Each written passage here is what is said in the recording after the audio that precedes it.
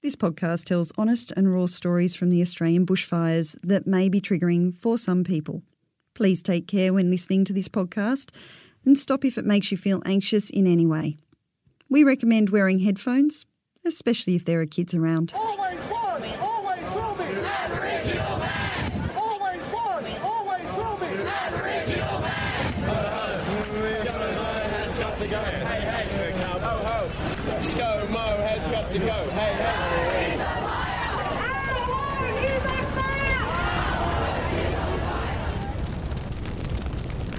Catastrophic. Tales from the Aussie bushfires. So my name's Zoe. We're currently living in a town called Bermagui, which is about 15 minutes from our hometown where our house was in Cobargo, and I'm a jeweller. On the 30th of December, we had a ton of people at our house post-Christmas and pre-New Year. Luckily on that day, most of us left, including me and our two kids, my girls. We were going to a family wedding in Adelaide, and I was going to be driving to Melbourne with my brother to catch a flight from there to Adelaide. So we left the morning of the 30th, and there was, we knew that there was a fire west of Cobargo. My husband works for National Parks and he works on fires for National Parks. So he was up in Bateman's Bay at the Currowan fire. He'd been there for a few days.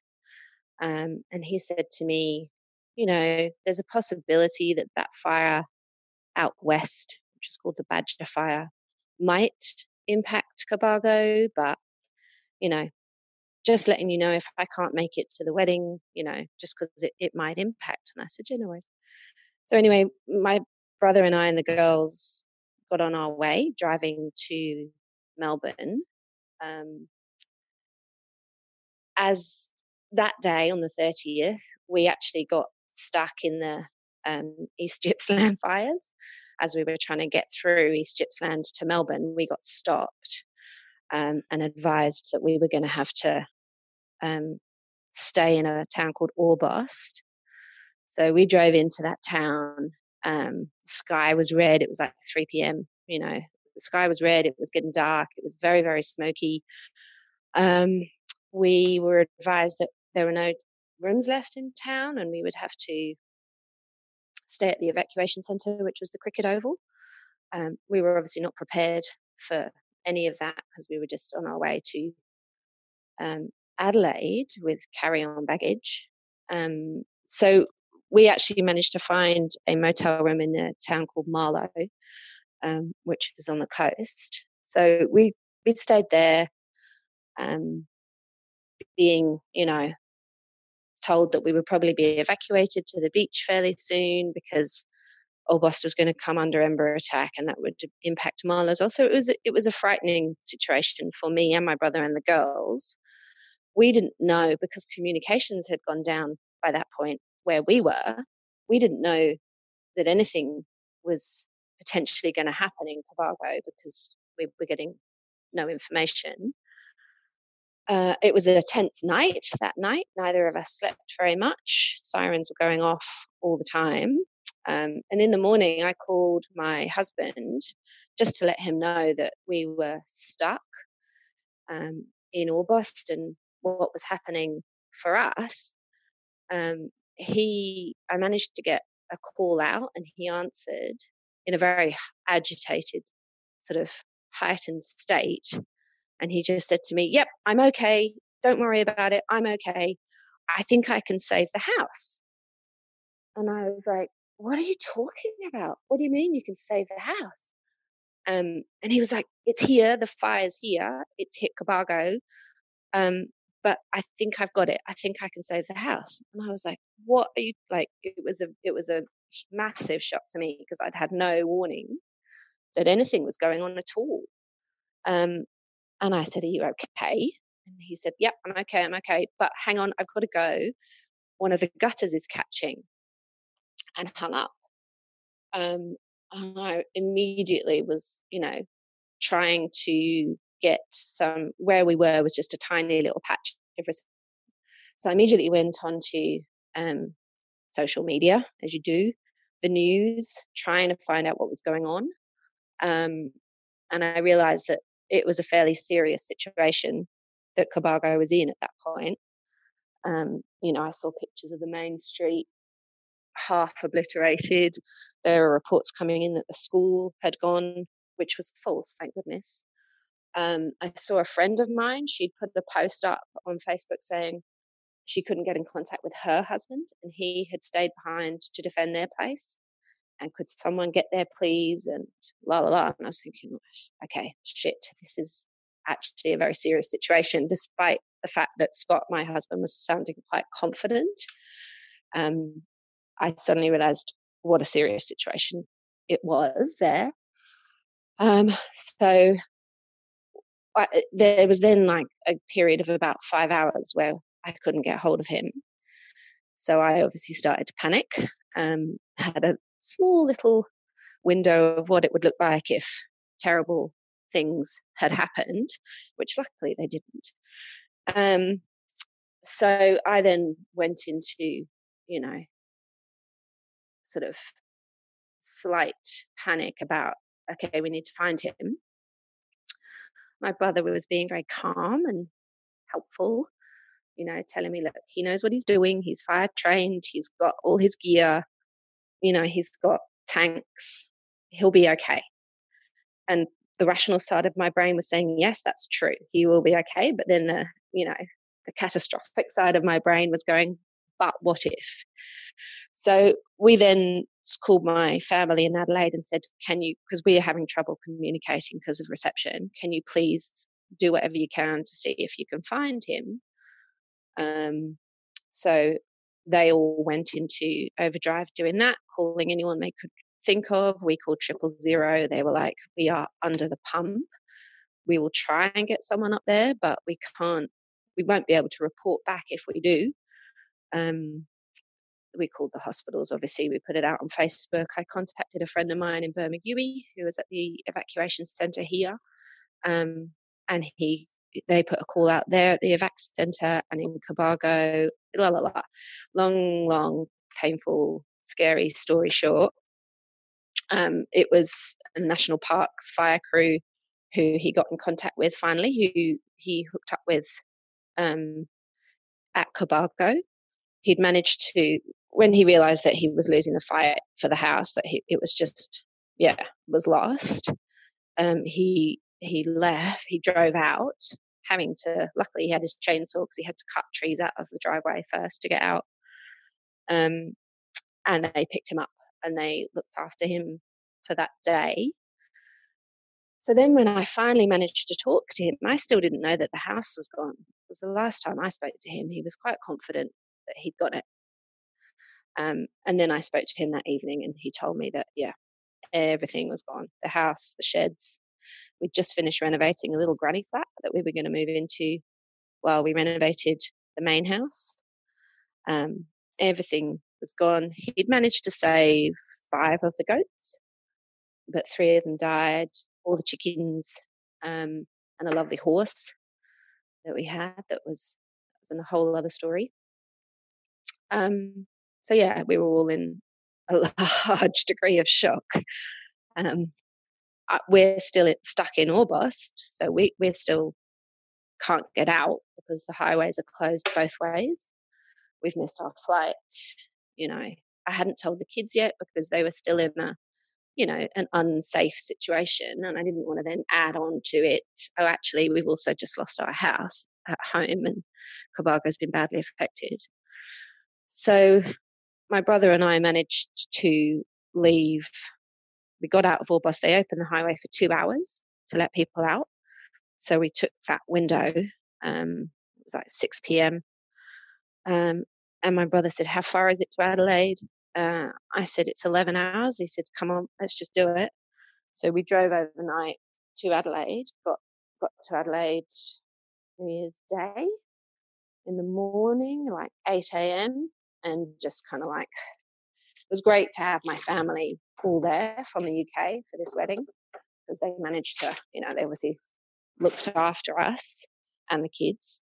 I told the kids, which was not a fun conversation. And Scott, my husband was stuck over in Cabargo. He couldn't get out. So he missed the wedding. And then I think on the 2nd of January, he was back on fires with National Park. So he was back down at Eden on the border fire there with National Parks. So it was 6 days before we managed to all get together again in Canberra, which was, and the dog was somewhere else as well. She was with the dog sitter who was also being evacuated, who, looked after our dog very well. So we managed to finally all get back together, me, the girls, the dog, Scott, in Canberra. Lovely woman put us up in her Airbnb for free. And then we all came back, and then we all came back to Cabargo. And for me and the girls, it was the first time that we came back and just saw the devastation. That the landscape was just black. There were, houses gone everywhere. Half the high street was just in rubble. It was just very confronting. Girls didn't want to go and see the house, which is fair enough. I did. And it was full on. It was just, it was a violent scene, just a lot of, devastation and destruction. And you see it, I've seen it on TV before, but until you really see it in the flesh, in full 3D, it's you don't really get it. It's very confronting. People say kids are very resilient, and I think they are, but also I think they, as an immature emotional being, don't know what's okay to feel and what's too much for them to feel. I think I'm very grateful that there's counsellors at both my girls' schools, and the schools have been very, very aware of potential trauma, which is really good. I think they tend to internalize it quite a lot. So I've got two very different personalities. I've got one who's very pragmatic and rational and says things like, well, it's an amazing way to declutter, and, and we'll be okay.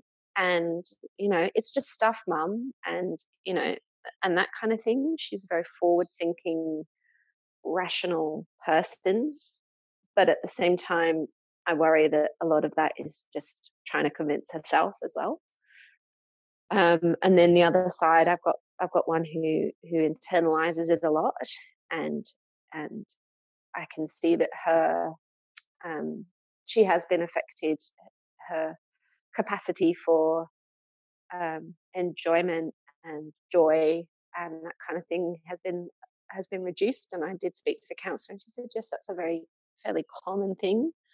As long as there are still moments of it, then that's good. And as long as she still is talking about things, which she is. But I think there's also a worry from them.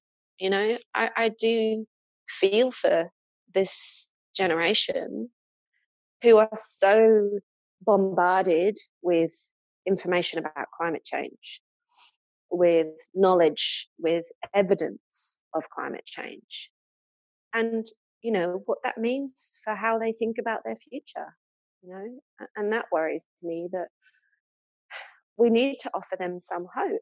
We need to show them that we're listening, that we're aware, and that we care about this, and that this is something that is number one on the list of shit to do, of something to sort out and something to fix, and that we're capable of it, that it can happen, that there is hope, that this is not something that we just need to throw our hands up and go, oh, well, we fucked that up, didn't we? We can't do that. We have to sort of say, yeah, we recognize that this is happening now, and this is what we're going to do to fix it. And we can do this. And these are the people who are going to do it. This is what needs to happen for that generation. And they're doing it themselves a little, which gives me hope. But how pathetic of us as adults if we just leave it to them. That's not okay. We need to be the ones going, yeah, this is how we're going to do it, and you're going to do it with us. And that's, that kind of gets me riled up. My husband, obviously, his story of what he went through when he was up at the house trying to battle it was intense. I think he's probably not told me the full extent of it, to protect me a little. Also, maybe because he doesn't want to say it yet. I'm not sure. But I know that there were some very intense moments. He had to shelter in the car at one point because I guess that's when the fire front was coming through. So he said it was just like horizontal ember attack on the car, because that's the safest place to be, apparently, in your car. It seems counterintuitive to me, but so he had to shelter in the car for a bit. And, obviously he was having to try and save animals and he couldn't. So that was probably fairly traumatic for him. And just, being up there on his own, he was there for like 4 hours. From 4:30 in the morning when he woke up, looked at his phone, realised he'd missed the text messages saying to leave now. Stepped outside in his, pajamas and was like, oh, fuck, there's the fire. Okay, get into it. And he just was into it straight away. He said he didn't have any water, he didn't have any food. Yeah, and by the end of it, he said I was slowing down massively. I was obviously majorly dehydrated. I had a huge headache, and I could tell that I was just slowing down and it was getting a bit dangerous. And I knew that there was nothing that I could do anymore. So that's when he decided to leave. And I've asked him since if he felt like he failed in some way, because he didn't save the house. And he said initially, yeah, but on reflection, no, because he realised what a nasty fire it was, and that he was, one person, multiple buildings, animals, vehicles, equipment, machinery, so he managed to save a fair bit of stuff. He went into the house as it was starting to catch, and sort of managed to get stuff out, my Ugg boots and some of the kids' toys and, computers and stuff like that. So, he managed to, it wasn't, we didn't lose absolutely everything, but yeah, so his time up there was, not fun, but he did, yeah, I think he was pretty brave. I think he's finds it hard to put himself in that category because you do, it's a bit weird because you're just a person doing what you do. But he's been very resilient. I think going back on the fires was helpful for him because he was still being useful. He said, look, I could come over to Adelaide and come to this wedding. I could battle through the traffic and the roadblocks and all that kind of stuff, but they've asked me to go back on fires, and I'm fire trained, and they need everyone that they can get at the moment. So yeah, he went back and did that. He stopped, I think, obviously when the fires stopped a couple of weeks ago, 3 weeks ago, whenever. He stopped and then had a bit of a calm down from the whole thing, I think. So yeah, I mean, we've, the town has been very resilient. The community is strong. People are looking after each other. the most help that we've had has been from people, not organizations, not government organizations, has been from volunteer organizations like Team Rubicon. The Red Cross has been financially very helpful. I know there's been a lot of criticism, but, I'm not going to go there because, I'm just grateful for anything that we get.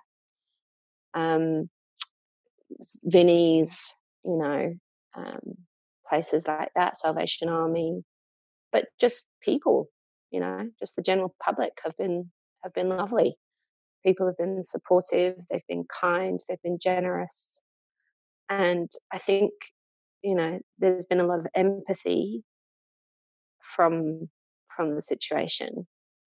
And yeah, it's sad if I feel that people are starting to forget their anger at the government and their frustration with inaction on climate change. I feel really cross that might be, getting forgotten, because it will happen again. And they need to be held accountable because they are running this country, and this kind of a situation has to be taken seriously or it's going to happen again. Plus, it has to be taken seriously out of respect for what's happened and who it's happened to. And to say this was just a freak event is a lie, and is short-sighted, and is dangerous, really. I want to see massive investment in renewable energies. And I want to see this pandering to coal gone. It's simply down to money, and it has to end. And we have to embrace renewable energies because it's the only way forward for the future. I feel like we need to take seriously water usage, how it's handled, the money involved in it, and we also need to take seriously how we understand farming and producing food in this country. It's a double-edged sword. We've got a climate that's changing, and also we've got a monoculture of farming, and it's drying the land out. And we need to go back to putting money into small production. We need to go back to putting money into renewable farming and agriculture, and going back to that and there is a movement for that.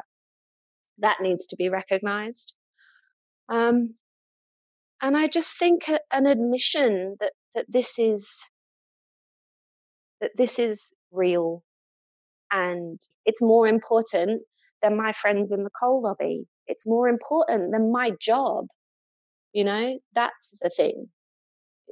I feel that politicians are just in this cycle of, let's just get re-elected. Let's do whatever we can to get re-elected. And if that's pandering to the coal lobby, then let's do that. We need someone who doesn't care about their job, doesn't care about their image.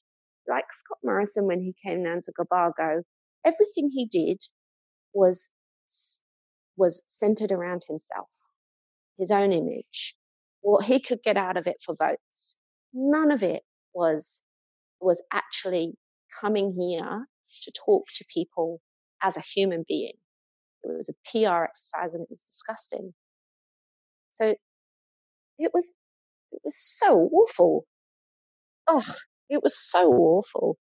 And so, yeah, and for someone who we have elected, and well, I didn't, but who we pay, I find that, disgraceful. If there are any politicians who do listen to it, I feel that sometimes they forget their humanity, that, you're just a human, just like everybody else.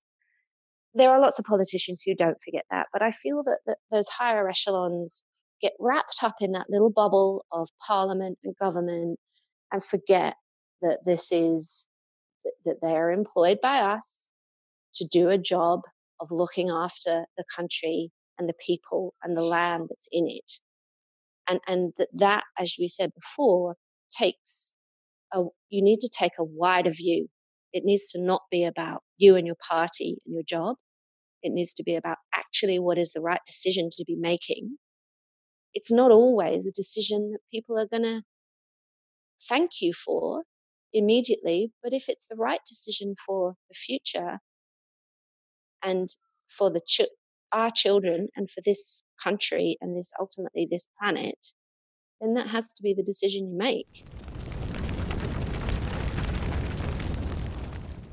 You're listening to Catastrophic, a dual podcast and political protest project. Catastrophic tells the tales of the Australian bushfires and calls for non-partisan political action around climate change. Each episode of Catastrophic features an Australian talking about their experience of living through the bushfire crisis and beyond, what their fears are now and for the future, and what they would like to see done about it on a government level. But it doesn't end when the episode goes out. Each episode of Catastrophic will also be included in an email to politicians and media that will go out every week or as long as we have stories to tell. Each episode we release and each email we send out demands the same action. 1. No new coal, oil and gas projects, including the Adani mine and the Wallara 2 coal project. 2. 100% renewable energy generation and exports by 2030. 3. Fund a just transition and job creation for all fossil fuel workers and communities. 4. Hand over land conservation management to First Nations Australians. 5. Start preserving our water and treating it as a precious resource, not a sellable commodity. Denial around this issue is now a choice, not an option. This has all been predicted by scientists for the last 30 years, and it's time our government did something about it. It's time they protected our planet and our future. Thank you for listening to and participating in the Catastrophic Podcast Project. If you or anyone you know has a story they would like to share from or about the Aussie bushfires, please instant message us via the Catastrophic Podcast Facebook page or email us at info@listenuppodcasting.com.au and we will get in touch to record your story. It may not be straight away. Please be patient. We are fielding a lot of queries and we're trying to do all of this in the cracks of life. The best thing you can do to help us with this project is to rate it and review it wherever you get your podcast. Share it around to everyone you know. Get it in front of the politicians, email it to them, and help us get the word out. So thank you again for listening. Go ahead and subscribe wherever you get your pods and stay safe and keep fighting for climate action. This podcast was produced and edited by Kel Butler from Listen Up Podcasting. Podcasts for a positive world. Always was, always will be. Aboriginal man. The Climactic Collective. This show is produced by Hear Media, a boutique audio agency in Narm, Melbourne. To learn more and get in touch, head to hearmedia.studio. That's HERE media.studio.